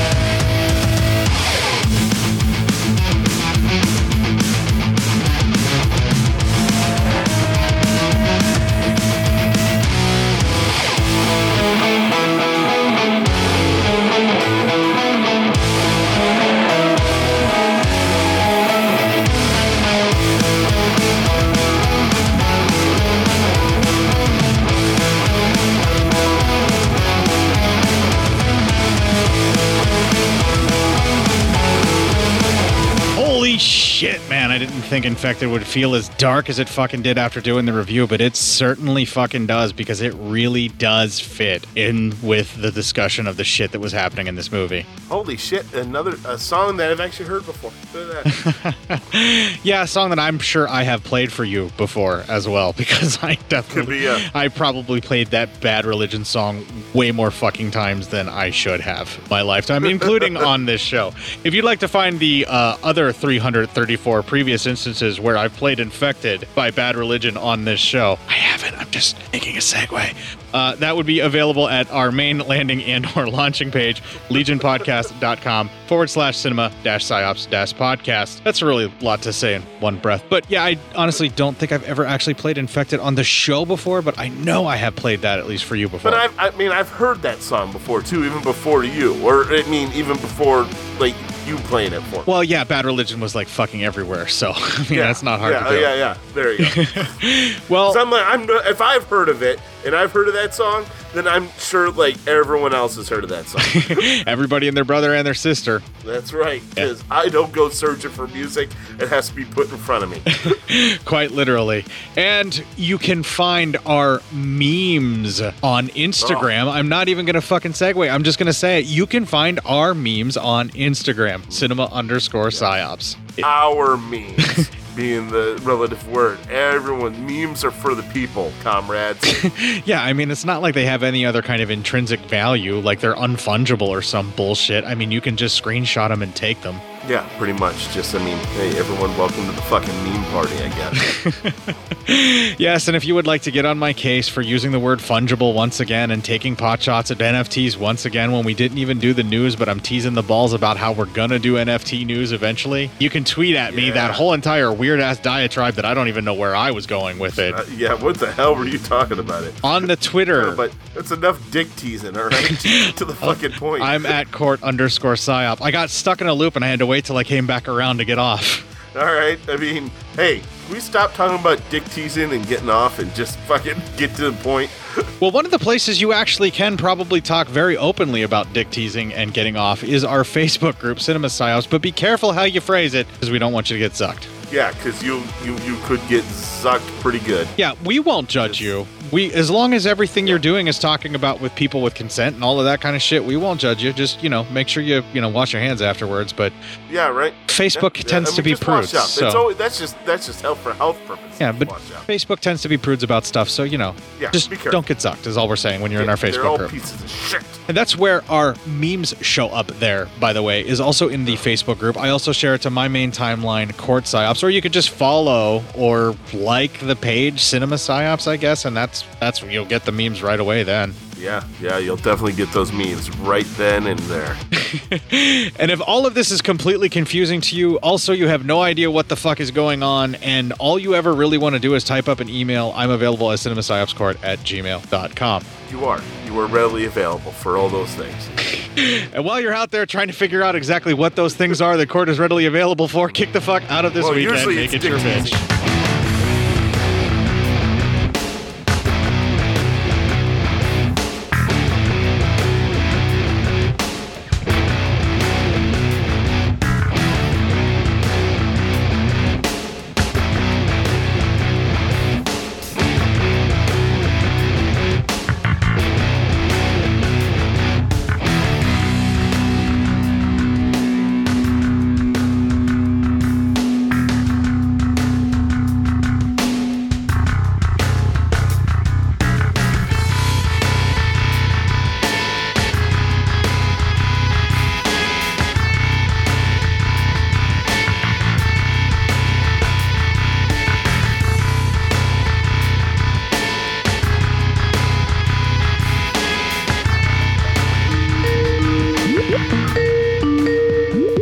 Hey, can you hear me? Yep, I can hear you. All right, you hear that? Yeah, I heard that. All right, go ahead and start recording on your side then. I am recording. 1, 2, 3.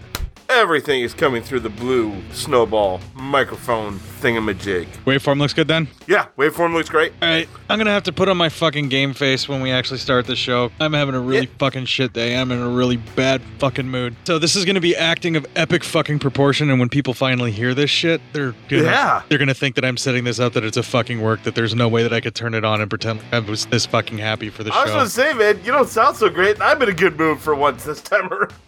Yeah. Well, my day actually went right a little bit. Yeah, no, literally everything. I skinned a chunk out of my hand on my ring finger carrying fucking cardboard today. It's been that kind of day. Oh, fuck. Yeah, I thought it was going to be that kind of day. Last night, I was taking out some trash. We had 4 people in this fucking house. 5 adults, really, because is an adult now. And so we have an exorbitant amount of trash. And I was taking it all out last night right before bed. And I kind of just flipped my shoes on, didn't really secure them, just fucking face planted out on my concrete stairs and just took it all right on my right knee. And I thought today was going to be the shits. And actually, believe it or not, my knee's fine. And for once, work actually didn't try to actively fuck me into oblivion. So I was like, hey, look at all that. Well, to quote the immortal words of Christian Bale before we start the show, oh, good for you! Don't worry. I'm almost under the impression that tomorrow's gonna double fuck me at work. Fuck, life just wants to double fuck you every other fucking day. It really does. And listen, if you want to DP me, that's fine, but fucking get my consent. I'm just starting it there. That's Is that gonna be a clip? No, it'll be an outtake. You should have already realized. That's how little of a shit I'm giving right now. Dude, I did do one thing. Bought me a brand new gamer chair, desk chair, so I can sit comfortably now without noises. Well, that's sweet of him. Takes off his driving gloves, because why wouldn't you have driving gloves? Do you ever feel like you want to buy a pair of driving gloves for like a long drive? I have driven for a long time, and I have never really wanted to be wearing gloves during that time. Me neither. I wonder why that was a thing back then. It's still a thing for some people too. Like driving gloves are a thing for people. They really are. But it's never been my thing per se. Never my thing either. Yeah, I don't know. I never need gloves to drive. like even like in the winter when it's cold, and I'd get in a car, and even the car's freezing. I was like wearing gloves going out to the car. I take the gloves off to drive. For some reason, I need to feel my flesh on the steering wheel. Like I feel like I have more control that way. I don't know. See, I don't need that if I need to keep my hands warm. But yeah, otherwise, I just have never really had a driving gloves. However, when I was a kid, like 7, 8 years old, I needed those fingerless biker gloves whenever I would ride my bicycle. Well, of course, that means you're badass. Have you never seen every other goddamn middle school kid movie where the kids ride their bikes and the badass one always has the fingerless gloves? Yeah, exactly. That's why I needed them. Of course. Hold on. No. Sorry. Jesus. Oh, okay. Sorry about that.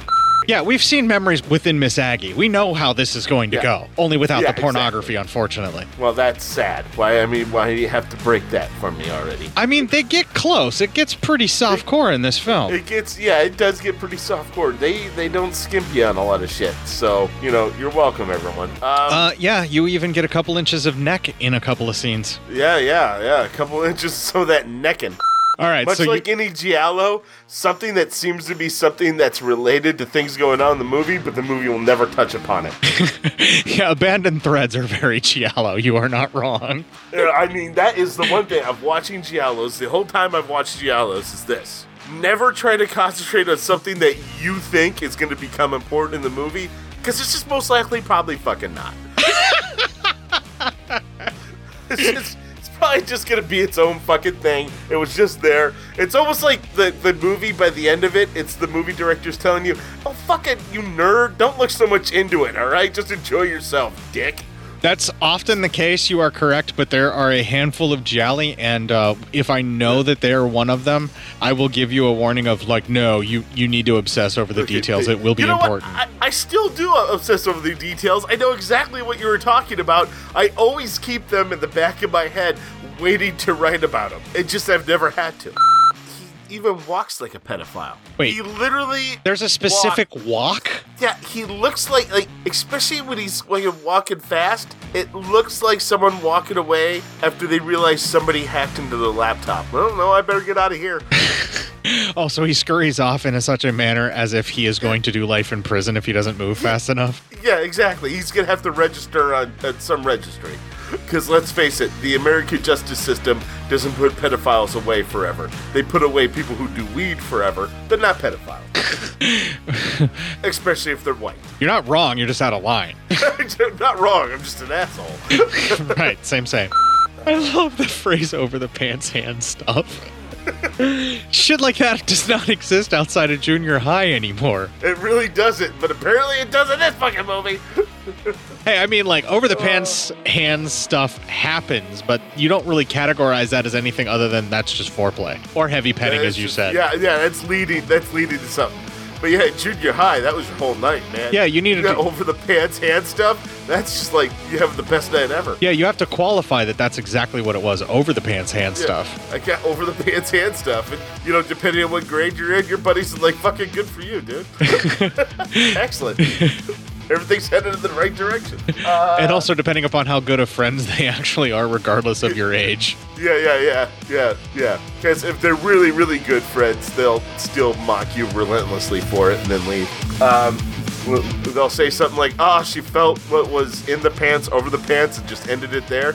Yeah, understandable. And then walk away from you and leave you dejected and crying. I don't have any good friends. Yeah, I was going to say, your definition of good friends is pretty fucked, my man. I don't know what it means. Clearly not. Jeez. Wow. Can you phrase that a little less, pig-headed like? I don't think so. How do you say she? Yeah, just stop right now. It's only going to get worse for you. Let's just move on. Let's just move on. Let's pretend that never happened. Oh, no, it's going out into the world. Oh, well, all right. Anyway. Wow, you just dropped out on that real fast. Okay. What am I going to do? You run Bartertown. What am I supposed to do? You could have said, please don't, if you really don't want it to. Please don't. All right, but I'm including everything else except for the horrible thing that you said. Awesome. By the way, the couple inches of neck I was referring to was in their sex scene. When he gets on top of her, there's a moment where the actor rolls over enough and you see about an inch or two of dick neck. Jesus. Well, there you go. I didn't see that, but you're on a projection screen, so. Totally. I saw everything. Of the 2 inches or so of dick neck that were there. Ah, Jesus Christ, it's like a tot's worth. Fuck, I just got lost making that joke.